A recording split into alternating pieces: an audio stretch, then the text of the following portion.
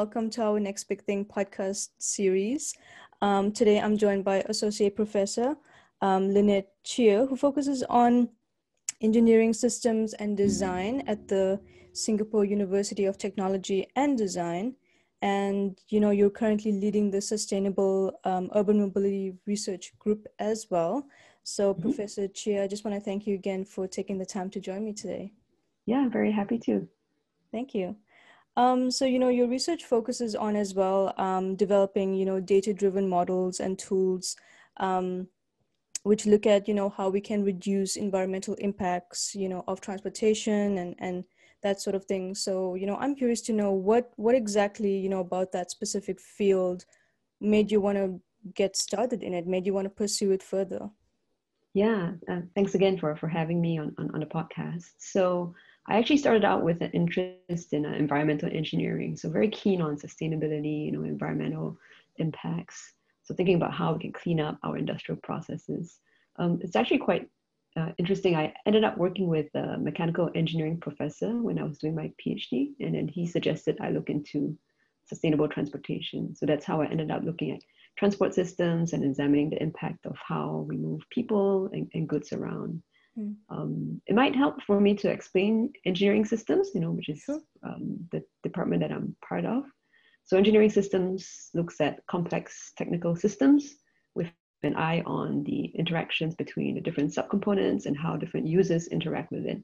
So while there's a focus on the use of technology in these systems, we're also concerned with the social aspects, the economic aspects. So other than the transport system, other examples of systems include supply chains, healthcare delivery, and energy systems.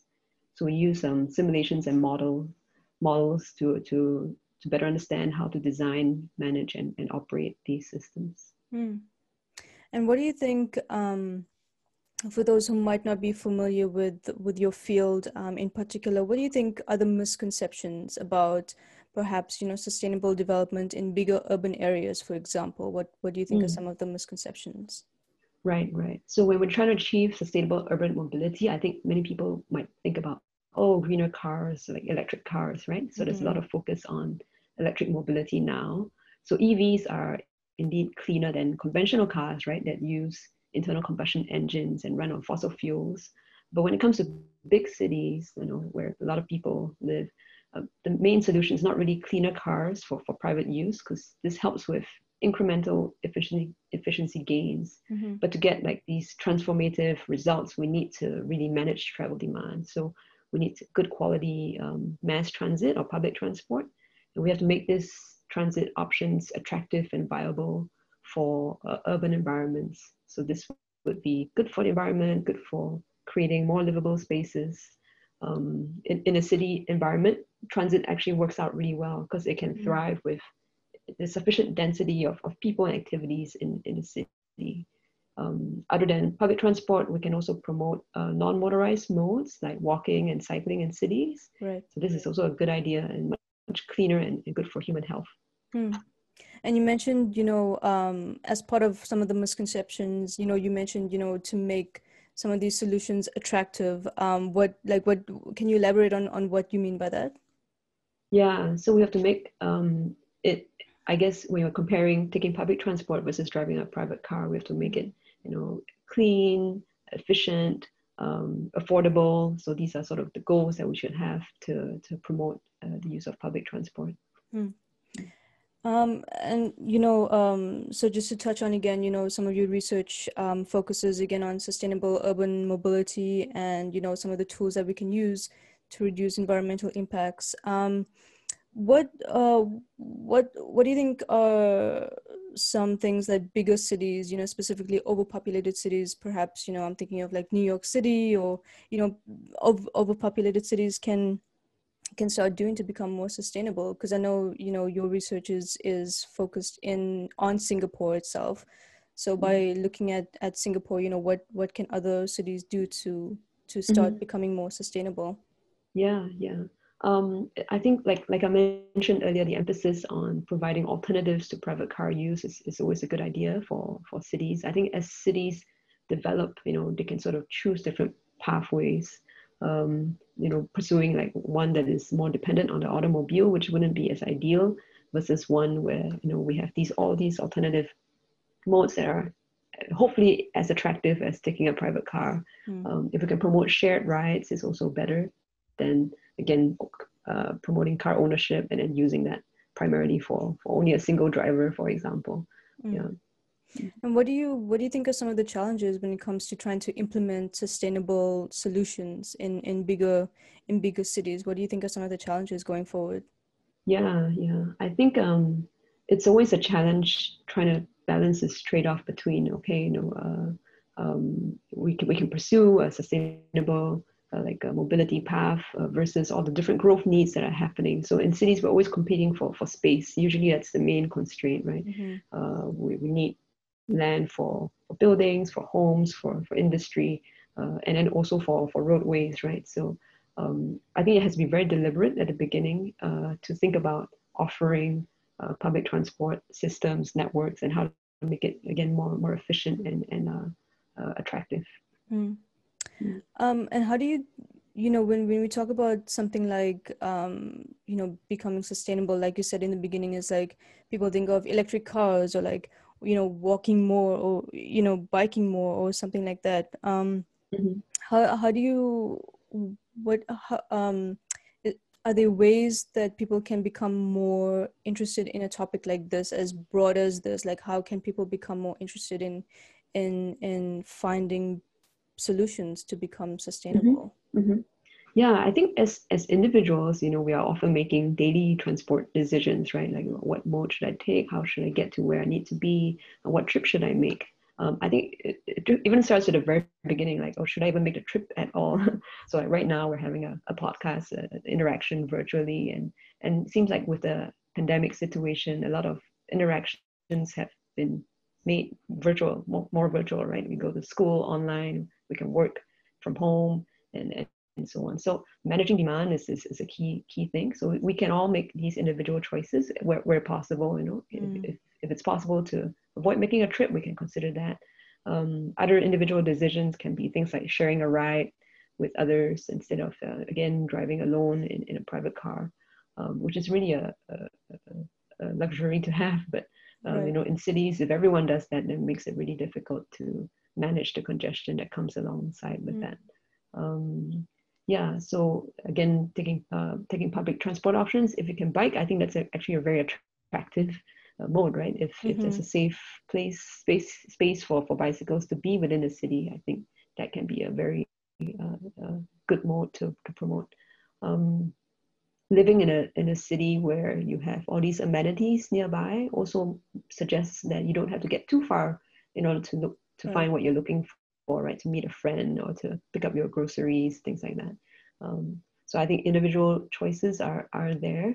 And then from the authorities side, right? So when city planners and urban planners think about sustainable urban mobility, this ties up very closely with land uses and how we plan spaces and where to site the city centers and the core and also in the suburbs, right? How do we plan it such that, again, people have access to what they're looking for without needing to travel across the city? So all that has to be thought of carefully. And you're talking about planning and what needs to be done in the future. Where do you think we're headed in terms of becoming more sustainable in the future? I know every city has its own regulations in terms of how can we what solutions we can use depending on transportation, etc. So where do you think we're headed in terms of that? Yeah, I see a lot of positive movement actually. Many cities do want to be greener, do want to offer like green spaces for the residents and are actively trying to promote it. I think the struggle is always, again, this trade-off, right, between balancing growth and these competing needs. But I'm very encouraged. I see many cities that are being very deliberate, actually, promote public transport and so on. Sometimes making it very affordable. So some cities have offered free public transport in some places in order to promote that. So I think this is very positive, and I'm very encouraged to see these movements. And do you think there's more to be done? I know there's, like you said, there's different cities doing different things to implement sustainability, but Do you think there's more to be done? There's always work, so it's a very hot topic, and I always welcome people to come join us, to look at research or technologies or even solutions, right? So if there are ideas to develop, I mean, I've been teaching urban transportation to the students in my university for the past few years, and every year I have to refresh the material because there's always new Right. companies that coming into the space, new technologies that have an impact on the way we share our rides or stay up to date on the state of the transport system. So it's always it's expanding field. So definitely there's a lot more work, and it's quite exciting actually as a field to get into. Hmm. And what do you say for people that or for students or younger people that want to become a part of this sustainable solutions to Mm-hmm. improve our world and to make it a better place? Mm-hmm. Yeah. I mean, there are so many disciplines that are involved. I mean, we need engineers, we need entrepreneurs, we need behavioral scientists, social science sciences, policymakers, So it's definitely a very interdisciplinary topic, given how transportation at its core is fundamentally about human behavior and how humans want to move around, right? So I think there's many ways to contribute. I mean, depending on your discipline and interest, we can always find a way to have an impact in the cities that you belong to. Hmm. And do you feel like there's more I would think so too, but do you think there's more interest in like the younger population that wants to be a part of what can we do to become more sustainable? Like do you see that the younger population being more interested in this? Yes, definitely. I would say more recently too. There's definitely more. I detect or sense more interest among the young, among the students. To like, hey, what can we do? How can I use my skills towards making my environment and my community greener and so on. So it's very good. It's very encouraging. At the same time, sometimes it's a bit of a step, right? Sometimes people commit to say, I'm willing to be more environmentally conscious. But Right. converting that statement to actions is sometimes that big step. So you need Mm. to first be aware of the different ways, and then maybe find out a little bit more about it, and then actually doing it, executing and maintaining it, maintaining Mhm. those commitments, right? If I Right. commit to avoiding taking a taxi and taking the bus instead, and so continuing to do that would be good. Right. And you said, recently, you just mentioned, recently the younger generation has sort of grasped onto this idea of of again sustainability. Where do you think that shift? Where do you think that shift happened? In terms of like this now younger generation wants to be a part of making Yeah. making better choices. Right. I think it happened gradually, but maybe in recent times a little bit more rapidly. I think there's more media attention to it. The Intergovernmental Panel on Climate Change has been putting out many reports, and that could also have influenced maybe some people to start thinking about it more carefully and motivating it. I think global events also often spark changes when we observe some of the changes in the weather conditions or some of the issues that are a result of the way we interact with the environment. Mm-hmm. I think that also inspires action. Hmm. And what are you currently working on? I know you said you've been teaching, but like what is there any upcoming projects that you're currently working on right now? Yeah, we've been looking at a project recently on urban freight transportation. So this is the Okay. movement of goods in cities. So again, with the pandemic, we see a lot of interest in e-commerce, a lot of people ordering things online, and this results in a lot of home deliveries. Hmm. And as a result of that, there's sometimes some congestion, also resulting from the delivery trucks or delivery vans moving around the city. So we've been investigating this a little bit more, and also looking at solutions like cleaner vehicle modes that can replace those diesel trucks, Right. or operations wise, how can we consolidate some of these trips? So yeah, we've been investigating this a bit more.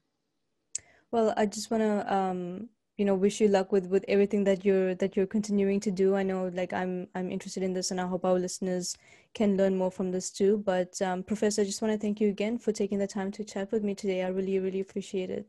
Yeah, thank you for having me again. It's been a pleasure. Okay, thank you so much, and have a All right. great day. I really appreciate it.